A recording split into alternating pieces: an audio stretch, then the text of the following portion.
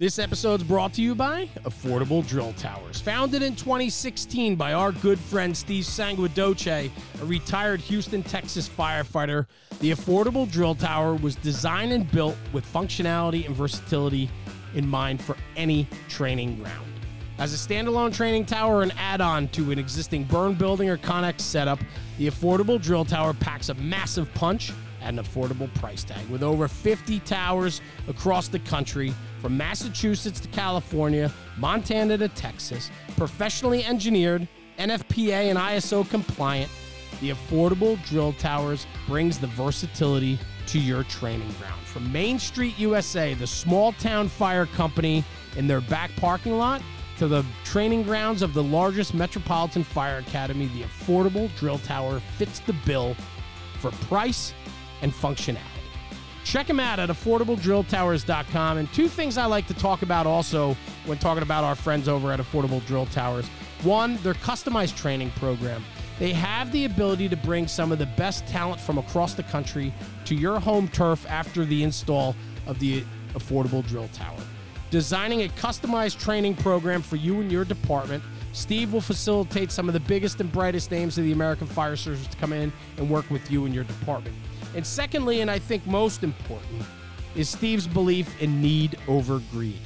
The Affordable Drill Tower company gives back to not-for-profits that support organizations in the American Fire Service. Organizations such as the Joey D Foundation, which is near and dear to Steve Sanguidoce's heart, as well as many other not-for-profits that he takes a part of.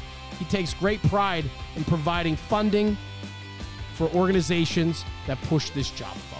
So check them out, Steve and Dennis over at Affordable Drill Towers. Send them an email at info@affordabledrilltowers.com. Check them out on social media, and their YouTube page is kicking butt with great information, training nuggets, and information about their towers. So check them out, Affordable Drill Towers, and let them know Jeremy over at National Fire Radio sent you.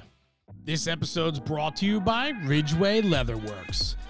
Ridgeway Leatherworks is a firefighter-owned and operated business, as well as a family-run business, and that's what I love about it. Rob and his family are passionate about their customer service and the quality product and craftsmanship they put out for the emergency services. Rob's been on the show. We've been to his business. We've seen them in action. I've even tried to hand paint radio straps. I promise you, it is not as easy as what the final outcome looks like. The product is so good and so clean and crisp, and yet, man, it takes that steady hand. Rob's become a near and dear friend of our podcast, and you hear that over and over when we talk about our sponsors, that they're friends, supporters, and that's what this networking community is all about, is supporting one another. Ridgeway Leatherworks, Rob Meyer, crushing it. Quality and craftsmanship is number one. Customer service is right there with it. From custom radio straps, universal radio holsters, chin straps, flashlight holders, anti-sway straps, and locker tags made out of leather, there's plenty of opportunity along the way when you deal with Ridgeway Leatherworks. So check them out at ridgewayleatherworks.com. Find them on social media, Instagram, Facebook, and TikTok. And tell Rob you heard about him on the National Fire Radio platform, and give him a little plug and tell him keep up the good work. We need to support our firefighter-owned businesses, and especially family-run businesses, where his two daughters and his wife help out day in and day out along with his other employees. So again, Ridgeway Leatherworks, check them out at ridgewayleatherworks.com and find them on all your social media channels.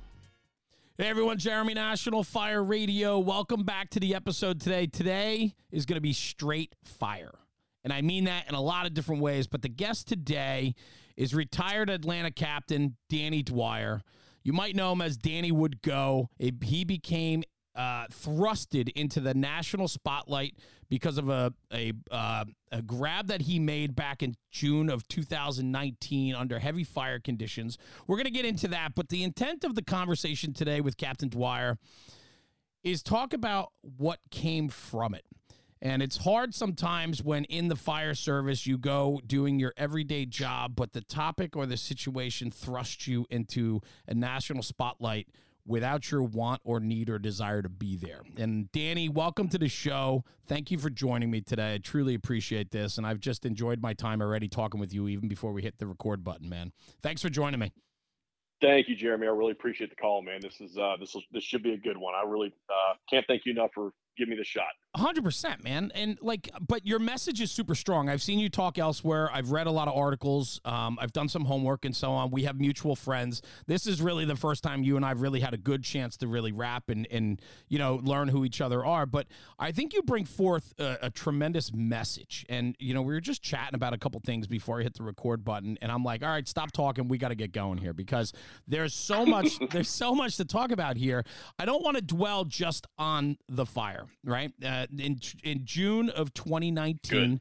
you were assigned to an engine company, I believe, at the time, right? And you guys Truck actually that night. Oh, you were on We the truck that night. Yeah, Okay. Yeah. So maybe just a little bit of background then. Instead of me painting the picture, maybe you could just paint the picture a little bit, and then I just want to kind of dive into this whole after the fire and talk about you and your career. Okay, so just a brief overview. I was covering ladder truck that night in Northwest Atlanta. We were dispatched for a house fire just before 1 o'clock. While we were en route, we came back with possible entrapment. Engine company arrived first, had heavy fire out the Bravo Charlie corner on a one-story brick on a basement. Nothing much to it at the time. Did have a confirmed entrapment after the captain did a 360. We were assigned interior search by the first arriving incident commander and then the first arriving battalion chief as well. Pushed in right behind the engine, made a quick search, found the victim about 15 feet inside the front door. Unfortunately, due to some fire conditions changing, she expired shortly after we pulled her out of the house. And a couple days later, there was an after action that kind of didn't go the way that any of us really anticipated it. And I was accused of freelancing. And obviously, everybody knows what that definition is. Yeah. Accused of freelancing. I had a disagreement in terms with the battalion chief on a very professional level. And a few days after that, I was charged with freelancing, failure to, I think it was, I forget the exact charge, but basically not doing what I was told. Yeah. So that was June 28th of 19. It drug on into February of 20. The investigation did. Eventually, I was given a 48-hour suspension, which I served. And shortly after coming back from the suspension, I decided to retire from the city of Atlanta. So I came off the books there in June of 2020. So 24 years in the fire service, 15 years with Atlanta, you retire, and now you're riding as a truck captain in the medium-sized city north of Atlanta. And so you're still riding the seat, and you're still going to fires.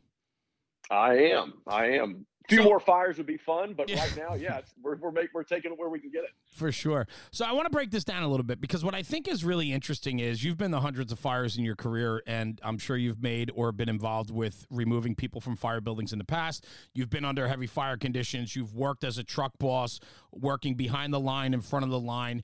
I reviewed the video. We watched the people across the country because this incident got thrusted into the national spotlight. And I want to talk about that because you weren't expecting it, didn't want it. I'm sure you didn't want it. And the fallout from it became almost like a topic in the fire service between safety culture, you know, discipline and following SOGs versus doing the right thing and aggressive firefighting and search culture.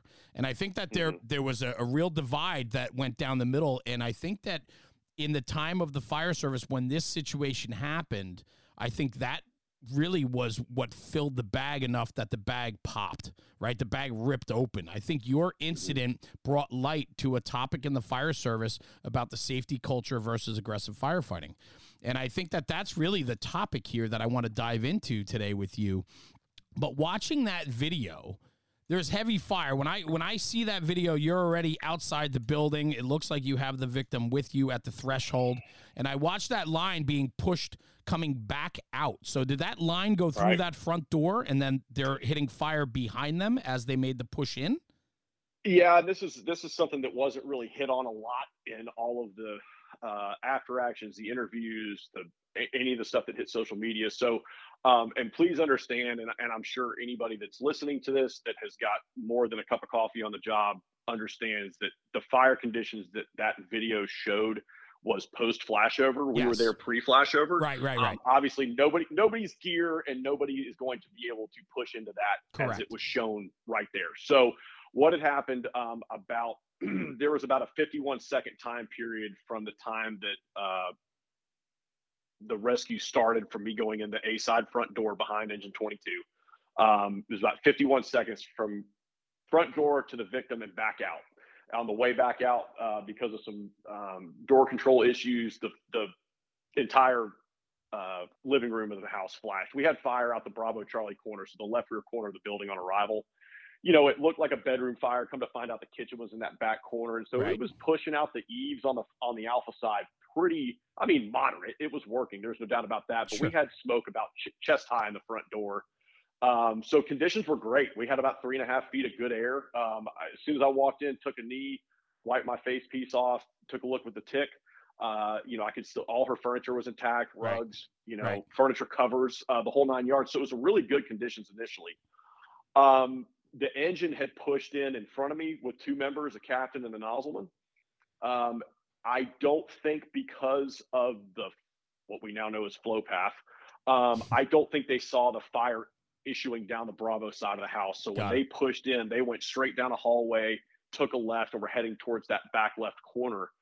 I gave them a few feeds of slack and pushed. I was probably 6 to 8 seconds behind them making entry. Got it. So when I took a look to the left, because the front door was towards the right side of the home, the right front side.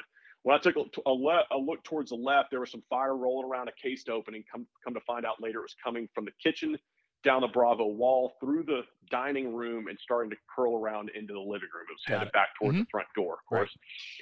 Right. Grabbed her, started making my way out. The building flashed. I couldn't tell you how many flashover simulators I've been in teaching and whatever. It was a flashover to me. I don't know that it'll ever be defined, but there was some sort of hostile fire event. I think we can all agree on that. Unfortunately, during that, nobody or the incident commander was unaware that the engine company was inside, even though there was radio traffic. We're pushing in with these guys. They gave us truck 16. You're on primary search with engine 22. Somehow, in the mix of everything happening, accountability seems to have been lost. But when we got her into the front yard, the first thing I did, I looked at my driver and I was like, "Where's engine 22?" And he goes, "What do you mean?" I said, "They're still inside the building."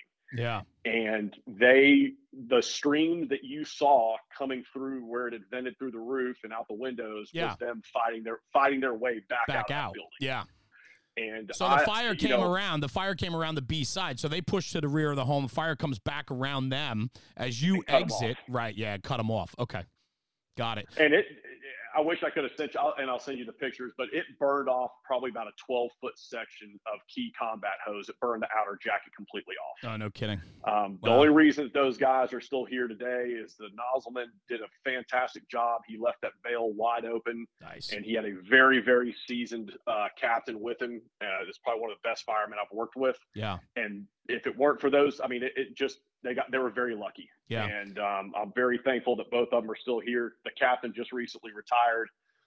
He and I ran together for a number of years, a bunch of good fires together. They were at the engine company, a single house about 2.5 miles from where I was assigned at 16 at the time. And very lucky, very lucky. Yeah, the reason why I bring this up and the reason why I wanted to paint that picture, right? Because anybody that can Google this after we're done talking, after they listen to this episode, they're going to look and when you think about all the discipline that we're going to talk about that came down and then life after that and so on, when you look at the fire conditions on that video, all you see is post flashover. So you're thinking, did he actually belly in under those conditions to make, what was the situation? So I wanted to make it clear for the listeners that might not be overly familiar is that you had workable space, livable space, survivable space that you searched, made a grab, and exited the building with the victim. Because, looking at the very short video that's on YouTube and online, it paints a very different picture than what you and I just talked about. So that's why I wanted to set the stage so people really understood what it looked like.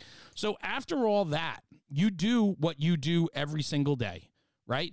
And then you get penalized for that, right? It comes down to, a career of fighting fire, providing, services to the communities that you ride in, protecting your own brothers and sisters.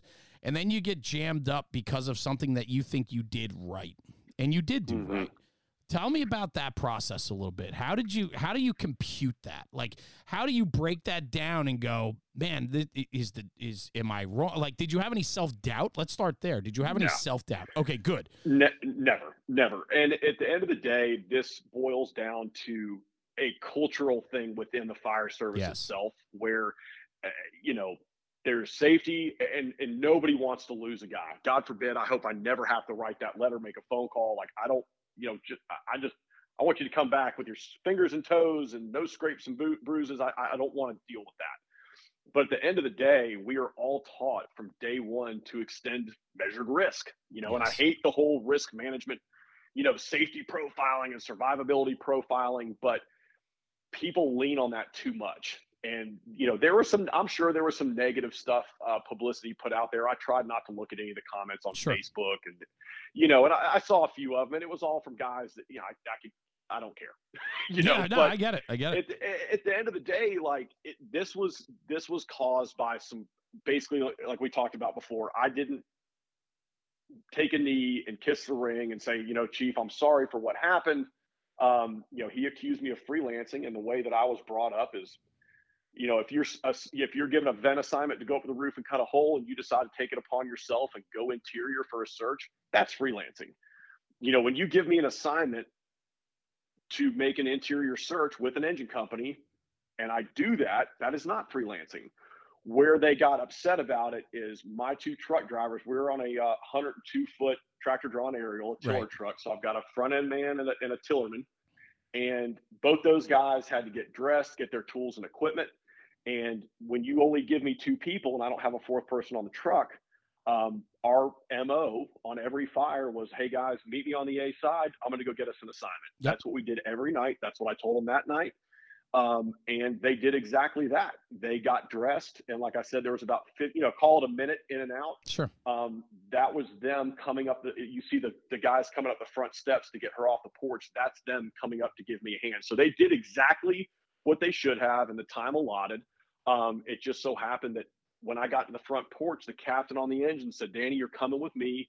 We got to get a search. We got one trapped. I was like, hey, Cap, no problem. I'm right behind you. And do I want a 6-month probie to break off from a line and start searching a house that's rocking? No. But given where I feel comfortable and my skill set, my abilities at this point in my career, taking a quick left and crawling 12 to 15 feet in a straight line was not an issue. Right. I didn't make 4 turns, go up a flight of stairs, get lost in some warehouse. We're talking about 1,100 square foot frame. Yep. So that's where a lot of the brass, when we had private conversations with some guys after, and they're like, listen, we just don't want this to be a precedent to where these young guys are thinking they can do this. And I'm like, well, you just tell them that they can't. That's not, I don't know that I would have made that decision 5 years ago. I hope I'll make it in 5 more years, but I definitely don't think I would have done it with 6 months on the job. Yeah. So I understand their point, but at the end of the day, this got down to some hurt feelings. And because I didn't agree and kiss the ring, I told the chief, I was like, listen, we've been friends a long time. I respect you, but I respectfully disagree with this. Yeah. It's not freelancing. And I think the nail in the coffin for me is like, look, if this happens again later tonight, I'm doing the same thing. If the conditions are the same and a successful rescue can be attempted, then we got to give it a shot. That woman was a pillar in her community. I think she was 93, had lived in the same house since the 60s, her church was within eye shot of the house. I mean, right across catty corner to her home. And, she'd been there forever. And so, not to take anything away from any other citizen, whether they're, homeless or not or anything else, but like this has been a lifelong taxpayer with the city of Atlanta. You give them everything that they deserve. You give them your best shot on our best day. And that was that. Unfortunately, she didn't make it, but you gotta give it where you can. But you did everything you were supposed to do to provide that woman an opportunity to survive. She has blind faith. Our residents, our people that rely on us every single day, have a blind faith that firefighters are there to save and protect them. That's it. Right. And I think what's really important about this story and what you've gone through is the fact that you said that if it happened later that night, I'm going to do the same thing again. And I think that's super important because it speaks to, like you said, you have experience, you have knowledge. You're a truck captain in a metropolitan city. You've been to a lot of fires. You know what you can and can't do. You know your limitations, right? And if you can effectively put forth an effort to make a save or rescue on what they confirmed as an entrapment, and you were able to do it with the conditions that were present, good for you for not falling down on your beliefs and thinking that, you didn't do it right. You did it exactly the way it should have been done. There's no doubt. I don't think anybody can argue with that. I think what it comes down to is it's more of a feelings. It's more of a, we can't set precedent, but you know what? I'm sure shit like that has happened many nights before in Atlanta. And unfortunately, when you're down to minimum staffing, you got to do a lot with a little, and it wasn't. There was a lot of conversation during the civil service hearing where everything, my suspension was overturned in June of this past year. Right. And cleared of any wrongdoing, whatever. I'm no longer there. It doesn't matter. Yeah. 2 years later, 3 years later. Right. It's crazy. Yeah. And they were like, well, you left two guys by themselves. I'm like, my tillerman had 28 years on the job. Yeah. Come on. And the front end driver, my tractor guy had like 13 or 14 at the time. I didn't leave two children. I think my lawyer put it perfect. He goes, he didn't leave 2 9-year-old kids at Six Flags. That's right. With their armbands on outside. These are grown men and they were outside the building. Grown men that if they were in your position, they probably would have done the same damn thing. Yeah, no doubt. No doubt. And I spoke to a very close friend of mine that was riding on our shift commander car that night. And his whole thing was, he's like, listen, when we hear there's entrapment, I'm en route, and he's got the city accountability sheet taped to the glove box in his car. He knows where everybody's at. And he goes, when I hear Truck 16's interior, I'm assuming you're there with you and the 2 gentlemen that were assigned to the truck with you that night. And I was like, Chief, I get it. I'm sorry. I can't, unfortunately there was a very small window for a successful rescue. That's and I felt that it needed to be jumped on. Yeah. And we had done that. I mean, they're not going to like it, but it is what it is. You do that when you got a 3-man truck, that's what happens. There's no black and white fire department. There's no black and white fire. We live in the gray. You got to go get an assignment, and get it done, and start working, or at least, it is what it is. So anyway, that was that. So you hit on it before because you talked about, aggressive firefighting versus this safety culture and freelancing, quote unquote freelancing, right? And all of this. This topic, your situation got thrusted into the headlines very quickly. Mm-hmm. There's no way you saw that coming. Not at all. There's no way. Was not prepared. Still not prepared. Yeah. Even, every once in a while something flares up on social media. I'm like, God, just let it go. I mean, it got titled. It was crazy. It was Danny would go, right? And then Danny would go became this mantra, this chant for aggressive firefighting for them, right? That whole topic of for them, which I don't even know where that came from because it's always been for them. So I don't know why we had to title it, but now everything is for them, but it's always been for them, right? And I think that the struggle is for a lot of people in the fire service is starting to believe that this safety culture is starting to take away from for them. And it's starting to shift the focus on safety and security other than putting ourselves out there to effectively perform rescue and put ourselves in the line of danger for our citizens. And so I think that's where your situation hit right at that time. And Danny would go became this mantra across the fire service. I mean, people were putting stickers out there. Like it was crazy, right? Talk to me a little bit about that. I mean, you went home after that shift or after that tour, and I'm sure you felt ridiculously conflicted, right? Like, it wasn't really conflicted. It was just overwhelmed. Oh, okay. All right. So I got the night that hit the local media and started to get rolling on social media. The union and I had made the decision to. There were some reporters with the Atlanta Journal-Constitution, the paper here in the city, some local news outlets that had caught wind of the incident, were kind of waiting to hear what was going to happen. And it was decided to let them know that I was being suspended in the hopes that the fire chief would overturn the decision before the ink was really dry and reverse the suspension. Well, that doesn't happen with that organization. No, it doubled down. Exactly. Yeah. So I go back to the firehouse, and I didn't have anything to do with the phone calls that were made, and we're sitting there eating dinner, and the 6 o'clock news comes on, and there's my face, and I'm like, Oh my oh God. boy. And the guys I'm working with are laughing. They're like, boy, you are in for it. And so we kind of giggled a little bit. And again, I was assigned to a really busy engine company at the time, and we were in and out multiple times the rest of the night. And my wife texted me, I think about 11 o'clock, and she's usually in bed by 9:30. And she Sure. said, have you been on Facebook? And I was like, no. She goes, you might want to get on there real quick. And I opened it up, and I was like, oh, what Wow. happened? Yeah. What have we done? And unfortunately, there's no putting the genie back in the bottle at that point. No. And social media did what it does. I have never, I didn't know what going viral was. I had a friend of mine tell me that the next day. I think he said I was trending. I'm like, Trending. I don't know what you mean. Oh my gosh. And it just took off. And I mean, it got to the point I can't even. I don't wish that on anybody. Yeah. Was the outpouring of support fantastic? Absolutely. But I can't.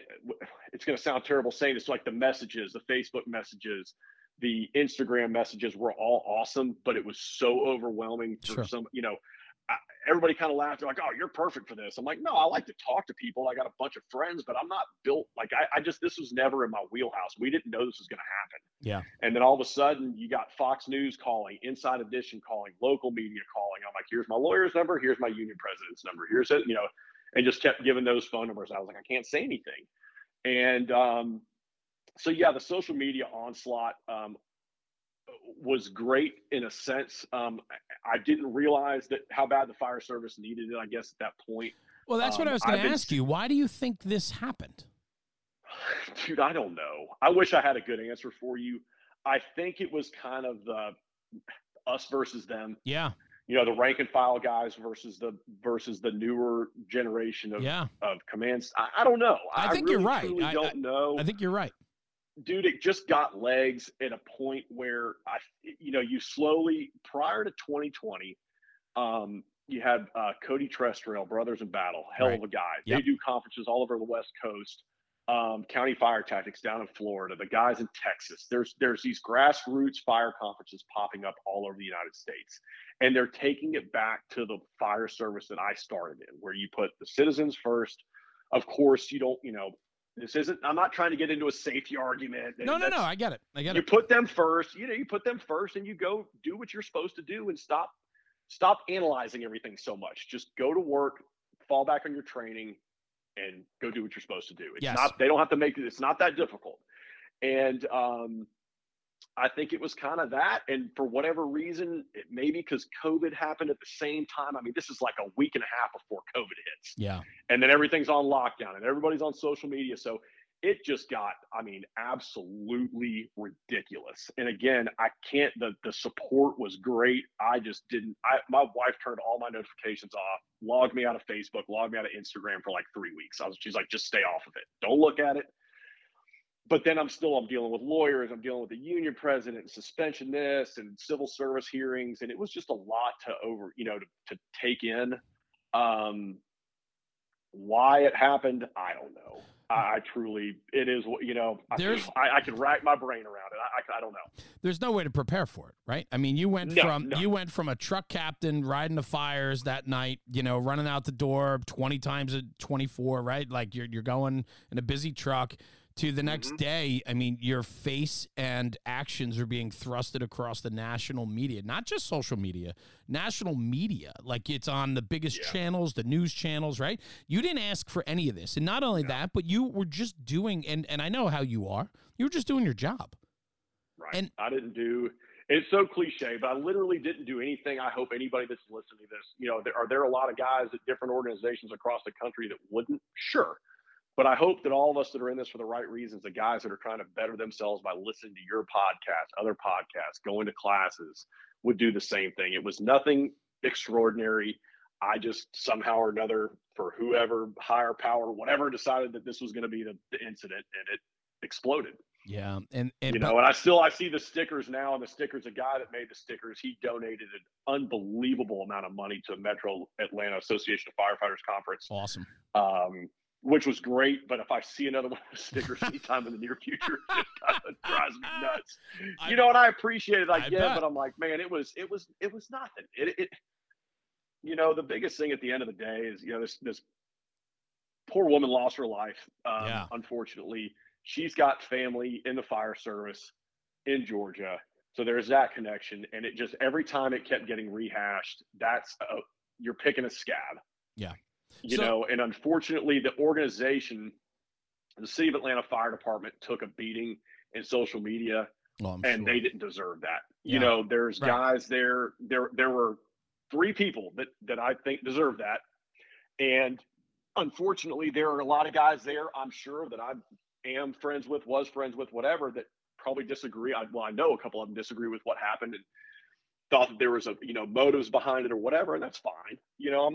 We've had our discussions and everything's cool, but the organization took a beating, and I hate that, because there are people there currently, there are people in recruit school currently that don't know me, that don't know anything about that fire, that are just excited to be there like I was when I went there. And I don't want anything else. The people made a bad choice. A couple people dug in their heels, but the rank and file, 99% of them would do it again. They do the same thing, and they didn't. This was not their cross to bear, unfortunately, and they kind of got dragged through the mud. And I wish that hadn't happened. Yeah, I thought something really interesting too that you said before too is doing the right thing is doing the right thing. And you said there was a moment where you probably could have made this all go away. It could have been a slap on the wrist and move on, but you weren't willing to allow yourself to put yourself in a position to not be who you are and true to yourself, right? Like, how do we, right? You said, how do we always tell them to do the right thing if you don't do the right thing? Or how, if you sacrifice your values up front, what does that mean for the next guy in line? Will he be expected to do the same, right? And I think that's a very powerful conversation. It speaks to your character, though. This episode's brought to you by Taylor's Tins. Taylor and his crew at Taylor's Tins have been manufacturing aluminum helmet fronts since 2017. With over 200,000 tins in the market, they are a leader in the helmet front space.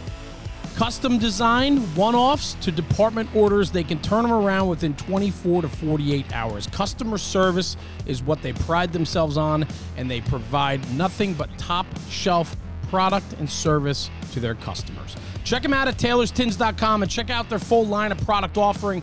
They've always been a very strong supporter since day one with the National Fire Radio podcast and platform, and Taylor and his crew have become dear friends of ours, and we appreciate the support. And at checkout, for a little extra bonus, use coupon code NFR Sent Me. That's NFR Sent Me for a discount on your order. Exclusions do apply. Anyway, check out taylorstins.com for the latest and greatest offerings from Taylor and his crew. And in the words of Taylor, stop burning up leather. This episode's brought to you by the Affordable Standpipe Prop. Let's break it down real quick. Steve and the crew at Affordable Drill Towers is doing it again. They've created this fully custom and fabricated standpipe prop to support the fire service. I'm telling you right now, this is a game-changing piece of training equipment. And I want to hop into it real quick. It is designed with a 4-inch manifold of high-strength galvanized Schedule 10 pipe. The cart and manifold are powder-coated red for a durable finish, meaning it's not just a talking piece. It's not something you tuck away on the shelf. This is a training prop that can be wheeled into the classroom and then brought out onto the training ground. And so let's talk about that. In the classroom, there's nothing better than having a hands-on prop in front of the students, in front of the fire companies that are there to learn about standpipe and FDC connections. Having that prop in the classroom allows for a great instructional lecture. And then from there, take the standpipe theory and translate it to the training grounds. You could wheel the cart out that's on casters, you wheel it out into the parking lot, and that same training prop that you just used hands-on in the classroom can now be used hands-on on the training ground by pumping into it and flowing out of it. It offers such versatility in its approach. It has a 2.5-inch Siamese connection, 7 2.5-inch outlets, 6 of which are standpipe valves, has a water motor gong, sprinkler head with a control valve, and a system pressure gauge. You can also upgrade and put 3 of the most common field-adjustable PRVs. I'm telling you right now, this is a game-changing training prop that needs to be in every fire company or training department across the country. Reach out to Steve and the crew, info@affordabledrilltowers.com. Ask for a demo, ask for information, or check them out on social media and YouTube. There's plenty of content out there that shows you exactly what the affordable standpipe prop can do for you. And I'm just curious, here we are almost 3 years later or almost 4 years later now from that fire. You retired in 2020. You have time to kind of reflect. The dust has settled. You've been vindicated on the civil service panel, right? That they found you, they overturned that, which is some vindication for you, at least in the legality side of it, right? Mm-hmm. And it doesn't tarnish your career as badly because this has happened. It kind of vindicated you that you did what you were expected and supposed to do. But the dust has settled now. What does it look like for you? Like, what did this do to you in your fire service journey? I mean, you love the job. You still love the job. We were talking about it before, and we're going to get to where you are today. But it had to be a very bumpy road for you. It was. Honestly, I had a conversation with my wife, ran some numbers. I'm like, can I step away from this completely at this point? Like, I kind of, I had been, I guess it's probably 2014. I think the slowest engine I've been on at that point was about 3,800 runs a year, right when I got promoted to lieutenant.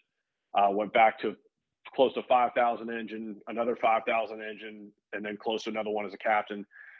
I was exhausted. I had a little girl. She's now 5. She's, Nice. She was a year and a half, 2 years old at the time. And, all she wants to do and doesn't care daddy's tired on a Saturday morning. That's right. And that was beating me down a little bit. And, part of me, I've had this conversation several different times in the last couple of years, but like everybody I know, like these guys raised 4, 5, 6 kids on the job doing the same thing. Mm-hmm. And I remember my buddies like, we all had kids, we all had newborns at home. Get up, get up your ass, kind of thing. But could they have done it better?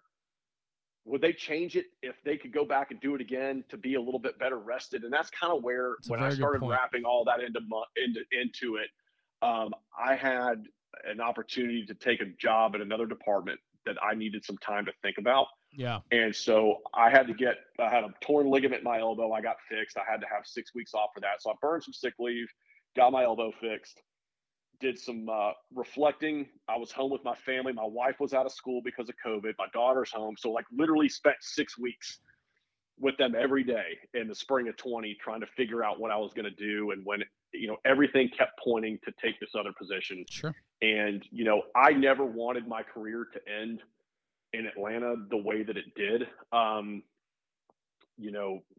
For personal reasons, financial reasons. And I love the city. I loved being a fireman downtown. That's still who I am. I loved it. I wouldn't trade.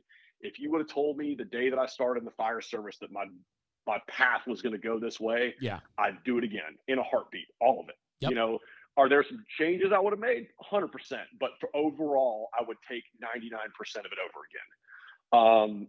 And so it took a little bit of thinking and some time. When it came down to it, if I was single and didn't have a family to support, and the selfish me would have wrote it out, and I probably, it took 2 years to get it overturned. So I would have had to deal with that and the financial implications from that. Sure. But if it wasn't for my family, I probably would have stuck it out. But I had a really good opportunity. I told you a little bit ago, a friend of mine basically threw me a life ring that I didn't know I needed. He was like, come on up here, rest. Let us, you deserve to be taken care of. You've proved your point. You've done your time downtown. Come take it easy. And that was the decision that was made at a family level, professional level. It is what it is. I get it. But it had to happen. It just got to that point where it was time. Yeah. And I don't regret that one either. I did for a long time. Like, man, did I make the right decision? Should I stuck it out? And it's just, when you really sit down and start looking at the brass tacks of it and weighing the pros and cons, it was far and away the decision that needed to be made. Yeah. Do you feel that leading up to you finding that soul searching of being home for those 6 weeks while you're fixing your elbow and spending time with your kids and so on, did you have, or do you have any resentment, or did you feel that the system failed you in the department that you truly loved and you gave so much to? It wasn't. It wasn't. I shouldn't say not then. The biggest problem I had was immediately in the shifts immediately following the fire. Yeah. So obviously tragic incident. You know, that call, I think she was the 7th rescue I had some sort of hands on Hmm. in my career. Wow. One of them walked out of the hospital. I mean, it is what it is. Yeah. They're not frequent, you know. Right. Why that one bothered me, I don't know. There's a handful of circumstances that I won't get into that maybe contributed to that. Right. But I was not in a good headspace for Yeah. a couple weeks after that. And in the midst of it, I was in contact with our EAP, Employee Assistance Program, with a psychologist downtown, and already had a good relationship with her. You know, was talking. You know, obviously they come out anytime there's a fire fatality, and you know, so going through that whole thing. And I spoke to her one day, and I think it was my second or third shift back, and she's like, "Why are you at work?" I was like, "I don't. What do you mean?" And she goes, "Well, we gave the guys from Engine 22, we gave them 72 hours off, like decompression time." And I'm like, okay. And she's like, let me work on this. This is 9 o'clock in the morning, Yeah. beginning of the shift. Right. I think I left to go home about 8 o'clock that night. And my 3 shifts off to quote decompress, I was getting phone calls every day saying I was being reassigned pending a fit for duty test. Yikes. Then I was going to be put on, I was being charged sick leave and not, you know, administrative leave with pay. Then I was going to be reassigned to training pending a medical evaluation. I mean, every day I was getting phone calls from one chief or another chief saying, "Hey, don't shoot the messenger. Here's what we're being told." And I'll be honest with you, it wasn't anybody's fault. There was no policy for this. They didn't know what to do. The fire chief was out of town. His first deputy was in charge, and I equate it to this: anytime there's a police officer involved shooting, what happens? They're on desk duty for a couple of days, pending an investigation, cool off time, whatever you want to call it. It's no different. Now, why they had such a huge deal? They're like, well, we're going to dock you 72 hours of sick leave. Well, I'm sure you're aware it takes like 9 months to build up 72 hours of sick leave. Yeah. You know, so I'm like, so I was more disappointed when I went back to work. We had our time off. We had to, myself and the 2 members from the engine had to go meet with the fire chief and the ops deputy and have just a little powwow, a 2-hour meeting before they released us back to work. And I was like, listen, I just don't want this to happen again. Like, you're supposed to give me time off to decompress, but every day I'm being told I'm being reassigned. I'm going to have to do a fit for duty. Like, y'all were harassing me every single day with different pay stuff. And, you know, again, and the fire chief was, for all of his shortcomings with this whole thing, he's like, "Lou, I'm really sorry. You know, we didn't know how to handle this. We didn't, you know," and I'm like, "Listen, I'm not a policy writing guy, but if you'll give me the tools and the time and tell me what you want, I'll write the policy. I don't want this to happen to somebody else." Yep. And they're like, yeah, we're going to get on that. Of course, never heard anything, and I'd be shocked if they ever put a policy in place. So that was more of a letdown than anything else, was just like how they handled it in the 2 weeks post incident. Yeah. You know, there was another huge. Go ahead. No, I was just going to ask, did you notice a change in your demeanor, in your attitude, in your approach to the guys in the firehouse, to your family? Like, I mean, I can't even imagine what's going through your head through all of this, right? Especially when you're sticking to your guns and saying, I didn't do anything wrong. I would do this again. And then, you know, now there's struggles, right? Because like now so maybe just talk to me a little bit about that. When did you recognize, or did your wonderful wife go, "Hey, Danny, you're not yourself"? No, she didn't. She never really had that. I don't think we had that conversation, but no, I saw it. I mean, I've made mention of it before, but I think it was my first night off after the fire. I don't ever watch the local news. I haven't watched it in years. It's just a disaster no matter where you are. Sure is. And I just so happened to turn on the news, or we were turning something off that my daughter had on, and 5 o'clock news, and there's her picture plastered all over the news. And I'm like, Jesus Christ, you know? And it's like, again, nobody's fault, you know, but it's like, okay, now there's a face with it. It wasn't, unfortunately, you know, when you pull a couple homeless people out of a building that nobody really knows at the time, that doesn't make the news. The pictures don't make the news. That's right. There's this great grandmother with her face and her church photos and this and that. And it was a kick in the gut. Again, it wasn't anything we did, but it still didn't make things any easier. And about 2 o'clock that morning, I sat straight up in bed and heard smoke alarms going off in my house and thought my house was on fire. Oh my God. And went into full freaking panic mode. And I was talking to my best friend who's a captain downtown. I'm like, look, man, I was like, I don't know what PTSD is, but something's going on in my head that I don't have any control over. And I wasn't I wasn't sitting there with like suicidal ideations by any stretch of the imagination, Right. but I couldn't shake that picture out of my head, Wow. and the picture of her on the news Sure. and then how I found her or left her Yeah. still bothers me to this day. I've learned to work around it, Yeah. but I understand why people get to the point where they're sitting there with a gun in their mouth or thinking about it, because sometimes you just can't Yeah. get things out of your head. And it scared the shit out of me. I mean, it really scared me. And that was part of the reason I think of me also stepping away from the city, was to kind of remove that stressor from my life and just be done. Yeah. So that whole thing was pretty tough. My wife was great. She was there with me the whole time, and just, she deserves a lot of this credit too. I don't know what it's like to have to deal with a husband that does this. Right. You're gone for 24 hours, you come home shot out, then you go through this whole thing. And, she's been through a couple different things with me with Atlanta, of Sure. just the stress and there's a lot on the back end that they don't get any credit for, but Sure. she, it was a rough couple weeks. We spoke about James Gearing earlier, does another fire department podcast. A friend of mine introduced me to his. Absolutely. And that guy pulled me out of a hole.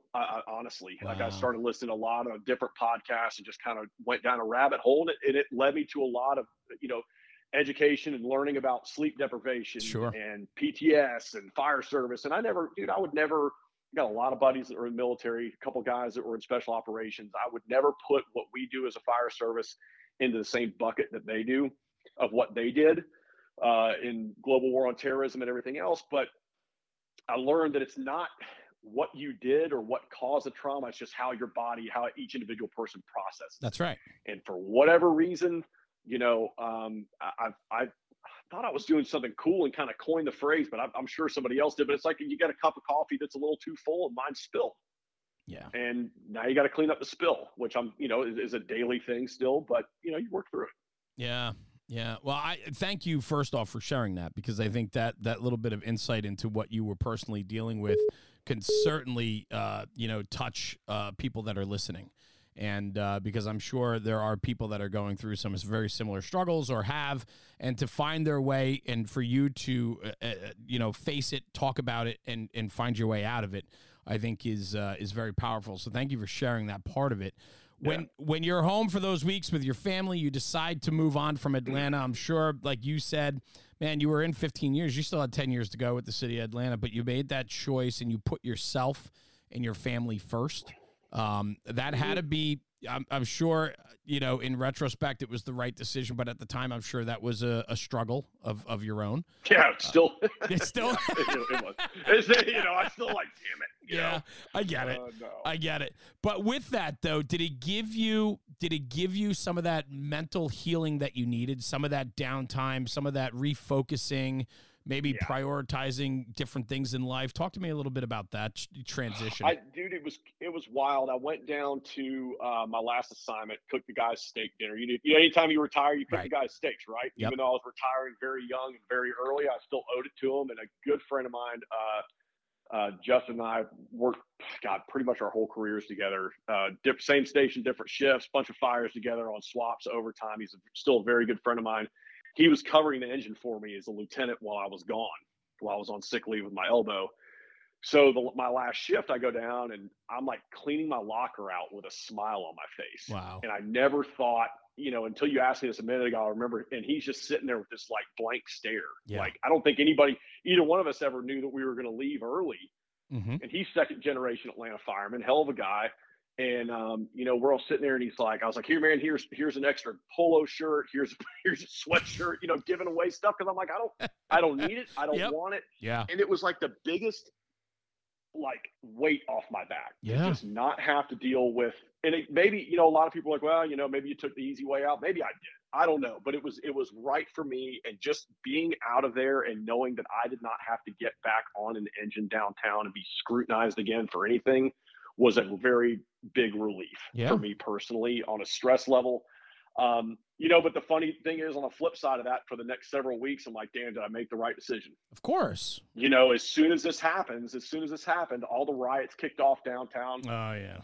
My buddy was one of the fire trucks that was all over the news, getting bricks thrown through the windshield. You know where I wanted to be? Right there with him. Yeah, I get it. But so it's like all these things happen for a reason. But yeah, it was the reflection was good. It needed to happen. And then when I got up to the next apartment, it was a huge, dude. I told everybody, I was like, you laugh. It's going to take me 2 years to get caught up on sleep. And it really did. Like, I woke up there back in April and I'm like, wow. I felt like I was a bear coming out of a cave. Yeah. You just get so shot on little to no sleep. And it just, a cumulative effect is just really, really bad for your decision-making processes, your attitude, your body recovery. It just, all of it. Yeah, it's a mess. It's a mess. Yeah. So. Well, I mean, but you're taking care of yourself. I mean, you focused, where you spend so much time focusing on everyone else, we neglect ourselves. Right. And then over time, when something happens like this, when you kind of circle your wagons and pull in to the middle, you start to reflect on yourself and you realize that you need some self-care as well. And so, and I could only imagine what every time you hear those guys go to a fire, I'm sure your blood pressure goes up a little bit. There's no doubt. But oh, dude, I still listen to him. If I know anything's going on downtown, I jump on Broadcastify and I'm buffing it. Absolutely. No, I get it. But you can't take that out of you, right? Like, guys that love this job love the job. And it's nice to see that you still love the job. My concern was, and what I prompted you earlier about was, did you fall out of love with the job? Did you have, when you were going through some of your struggles and healing from all of this, did the job change for you? Because I'm not going to say that I was chipper, ready to go every single day that I came into work. Did I come in a few times and after 22 years on the job and I'm setting my boots and coat on the floor in the back seat, did I not go, man, what, did I make the right call? Yeah. And thankfully I will say this, the fire chief that brought me up there and the company officers that I had while I was assigned there kept me there. If it had been anywhere else with any other combination of people, I probably wouldn't be here talking to you right now. I might be out of the job completely, but if it hadn't have been, the timing was right, the officers were right, the fire chief was right. I'm telling you, it was a life ring. And thankfully I was able to go up there and reset. There was no and again, I should mention too that I'd worked for this organization about 10 years ago, part-time for about 5 years. Right. So I knew the guys up there. It wasn't, it was like kind of like going to your grandma's house for the summer. I knew the guys really well. It wasn't home, but it was going to be home. Like in it, and I got comfortable there. And I truly, dude, I never intended on leaving, and it just kind of, circumstances, things happen. My career's taken a bunch of different turns. I saw some of the guys I originally got hired with when I was 19 years old a couple of weeks ago. They're like, are you going to stick around at one place for a little while? I'm like, hey man, like I would love to go back and not have had this happen, but you gotta stick and move and, adjust as necessary. And that's kind of what I had to do. I had to make decisions for myself and my family and, just well, you mentioned got to keep your feet moving, I guess. Yeah. You mentioned a word to me earlier that sticks out in the last 20 minutes of this podcast. It's all about resiliency, right? You mentioned the word resiliency and how that word resonates with you. We don't know. We never know how life is going to play out for us, right? You wake up the next day and something happens and like you, it thrusts you into a situation, a national spotlight, dealing with all the nonsense that comes with that. Your career is now drastically different than what you thought it was going to look like 22 years ago or 15 years ago, whatever it was. Like, things change, but I think it's fun because it's one chapter after another and you get to write the rules in a way, Yeah. I didn't think about it like that, but you're right. Talk to me about where you are today with the job. I mean, are you in the same position? You might not be going out the door 25 times a tour, but thank God. We affectionately joke, but I have no problem. I have entered full gummy bear status a couple of years ago. Gummy bear status. I love that. Man, I'm telling you, I'm like the soft gummy bear you find in your kid's pants pocket. Like, that's I'm not hilarious. Even like a fresh gummy bear. But no, all jokes aside, man, if I was running out the door like I was my last couple assignments down, I'd be sucking my thumb in a corner somewhere. Like it's that time has passed. I'm glad I got to experience it, Sure. but it's really bad for you, and my family likes it a lot better the way that I am Yeah. now. All that said, back middle of summer, there it was a department that I ran with at my last job, city department that was transitioning from a part-time model to a full-time model. And 7 firehouses currently. We're going to start on number 8 here pretty soon. Nice. But they were hiring it to start the full-time process. They hired in 21 captains. I think I heard somewhere in the neighborhood of 150 applicants, and they picked up. I ran through the hoops, and a very close friend of mine and mentor was one of my captains downtown, is a battalion chief up there. Currently, he retired from the city of Atlanta with 30 years and went up to this department as a VC. Mm-hmm. Knew a couple other guys on the command staff there, had known them for years. We never worked together, but just taking classes. And metro area is huge, but it's still very small. Yeah, I get on the scale of fire departments. And initially when I spoke to my old boss, I'm like, what do you think? Is there going to be any negative effect of what happened in Atlanta? Because if it's going to be a detriment, I'm not going to waste their time. I'm not going to waste my time. I don't want to get my hopes up. That's right. I think you're going to be good. So, man, I jumped through the hoops, application, physical agility test, interview, and I'm very proud to say that I was selected for the position. Yeah. With another 20 guys. Nice. And so we came to the field in December, I think the 12th. And so we are the starting of this rather good sized organization going full time. So we're going to try and pick up some more personnel towards the end of the year. And I think the city wants it full tilt boogie by 2027. Wow. So it's going to be a pretty monumental undertaking. It's going to be a lot of things happening really quick, but yeah, very happy. I feel reinvigorated in the job again. It's been a long time since I've been excited to go back to work and not dreading pulling out at 5 o'clock in the morning to leave to go to work and seeing a full moon, knowing I'm gonna get my teeth kicked in. Now it's just, it's nice, man. It's a slower pace, but there's still a lot going on. It's been a great move. I think what's cool about that too is you're in at the bottom, meaning like you're going to help build a foundation of an area that is growing, and you're going to be able to put your stamp on that. That's pretty cool, man. I never, until we were sitting there day one and they're talking about building out the organization and fixing policies. And, the city of Atlanta it's a very structured organization. Right. Contrary to popular belief, it is a very structured organization with a lot of policies and a lot of guidelines that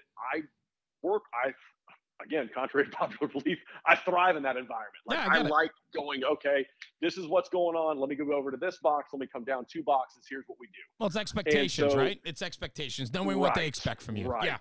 Exactly. And so to be able to help facilitate that and be, on the ground floor with getting everything, they keep referring to it as a build out, which I think is a really good term, but yeah. There's a lot of stuff. There's no apparatus committee. There's no turnout gear committee. There's no uniform committee. There's no hiring board yet. So it's like, we got to build all this stuff out. And here's the thing too, is like come July 1st, if the budget gets approved, which I have no doubt that it will be, we got to hire 3 more captains, 9 lieutenants, and I think a dozen or so firemen. Wow. So it's moving quick, and I'm enjoying it.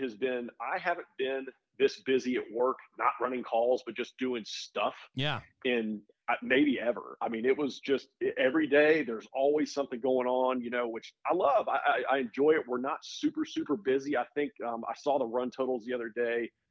Our engine was somewhere around 1,300, and I think the truck was about 800 runs last year. Yeah. And the rescue, we've got a rescue and engine truck, air truck, boat. So we got a bunch of equipment that I find we can't get that stuff checked off till almost after lunch. So my day disappears, but it's man, it's been great. The command staff has been fantastic.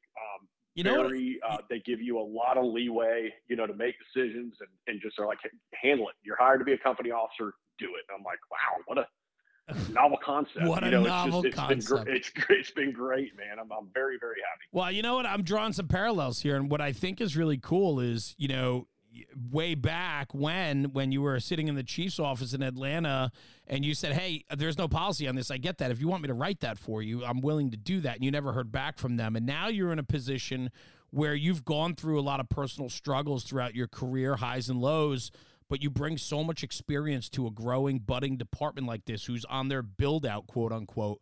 And now you can put your stamp on the build out because you've been through some of it. So maybe you couldn't write that policy, down in Metro Atlanta, but you can certainly make an impact in the department you're in today.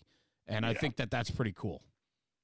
Yeah, it's going to be nice. And one thing I think is going to be really cool is you don't have to go with Atlanta, just turned over 141 years, I think. Yeah. So it's, or maybe they got 141 coming up, but you don't have to, and you've been around the job long enough to know, like, fixing outdated policies, because whether they're just flat out of date or things we don't do anymore, like that, putting that battleship in reverse is really difficult. It's impossible. But to be, I would not argue that, but to be able to get it right the first time, yes. And, between the command staff there and the other 20 captains, the vastness of experience based on departments and years of service is so wide. I think we're going to be able to really knock them out of the park. Awesome. Are we going to win them all? No. But I really do believe, like, I haven't had this much faith in a group of people in an organization in a long time. And I'm sure people are going to, he's drinking the Kool-Aid. That's fine. Maybe I'll be proved wrong. Maybe I'm right. Maybe I'm wrong. Maybe I'm right. It's the most delicious Kool-Aid you've ever been served. Right? So far, it tastes pretty good. Damn right. But, to be able to get the policies right the first time, I think is going to be really neat. And to have a hand in that's going to be great. I'm really looking forward to being a part of the hiring process moving forward, to really, make sure that we get the best that we can get, the best we can afford, given, that's always a factor. Sure. But it's just a different feel. It's a different vibe. And it's, nothing against, it's a smaller, about a city of about 100,000 people, 10,000 runs a year over 7 firehouses. It's not huge, but it's got a really tight knit community feel. I was very lucky to get assigned to one of the main fire stations that's right in a little historic downtown area. Mm-hmm. I've never been in a station like that was a neighborhood firehouse before. So to have people come up, we've got a really cool museum in the front of the building, and people come by and kids come by and look at the trucks when it's, we're starting to get in some nice weather here finally. And so, man, it's been great. It's awesome. Super busy. Yeah. But overall, man, it was probably one of the best decisions I've made in my career. That's fantastic. I'm thankful for that. And again, if everything hadn't happened in Atlanta, I would not have been able to put in for this, because I would have been, handcuffed by a pension. That's right. So everything happens for a reason, man. I do believe that for sure. Yeah. Let me ask you this, because I want to start wrapping a little bit. We've been going for about an hour. Legacy is important to me. I think about everything that I do and on the daily grind for National Fire Radio, and the content we put out, the people I talk to. It's very important to me that when I walk away from this thing in another 50 years, that the legacy remains, that we did everything we thought we should have and more. We promoted the job. We did the best we could. What does legacy mean to you, and what do you want your legacy to be for your kids and great-grandkids to see? I guess we can hit on the kids in a second, on a professional level, I guess, with work. I remember talking to my very first battalion chief I had, and I think he kind of put the thought in my head. Maybe he said it, I don't recall, but like, are you going to get 4 guys on an engine as an officer to all think your way and to just go, hey man, we agree with 100% of what you're doing? No. Right. But if you can plant a couple seeds with this guy, a couple seeds with this guy, maybe a handful more seeds with this other guy, and then they move out, they get promoted a couple times. So your legacy kind of spreads that way. Is it my ideas and thoughts? No.